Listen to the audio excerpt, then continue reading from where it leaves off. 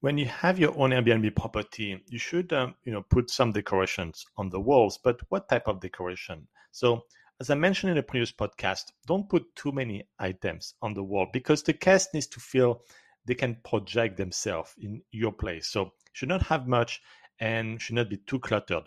Second, if it's items on the wall, I like to put like simple things or even things that relate to the local areas.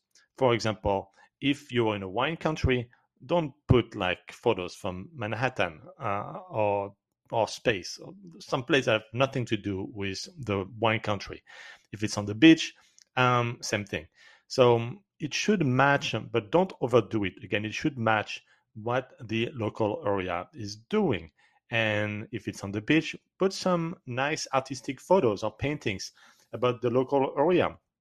If it is in the wine country, put same thing, some nice photos or paintings from the specific wine country. So it will make the guest feel even more local and more outside of their home. And that's why it shows your place. It's to feel a different vibe, a different environment.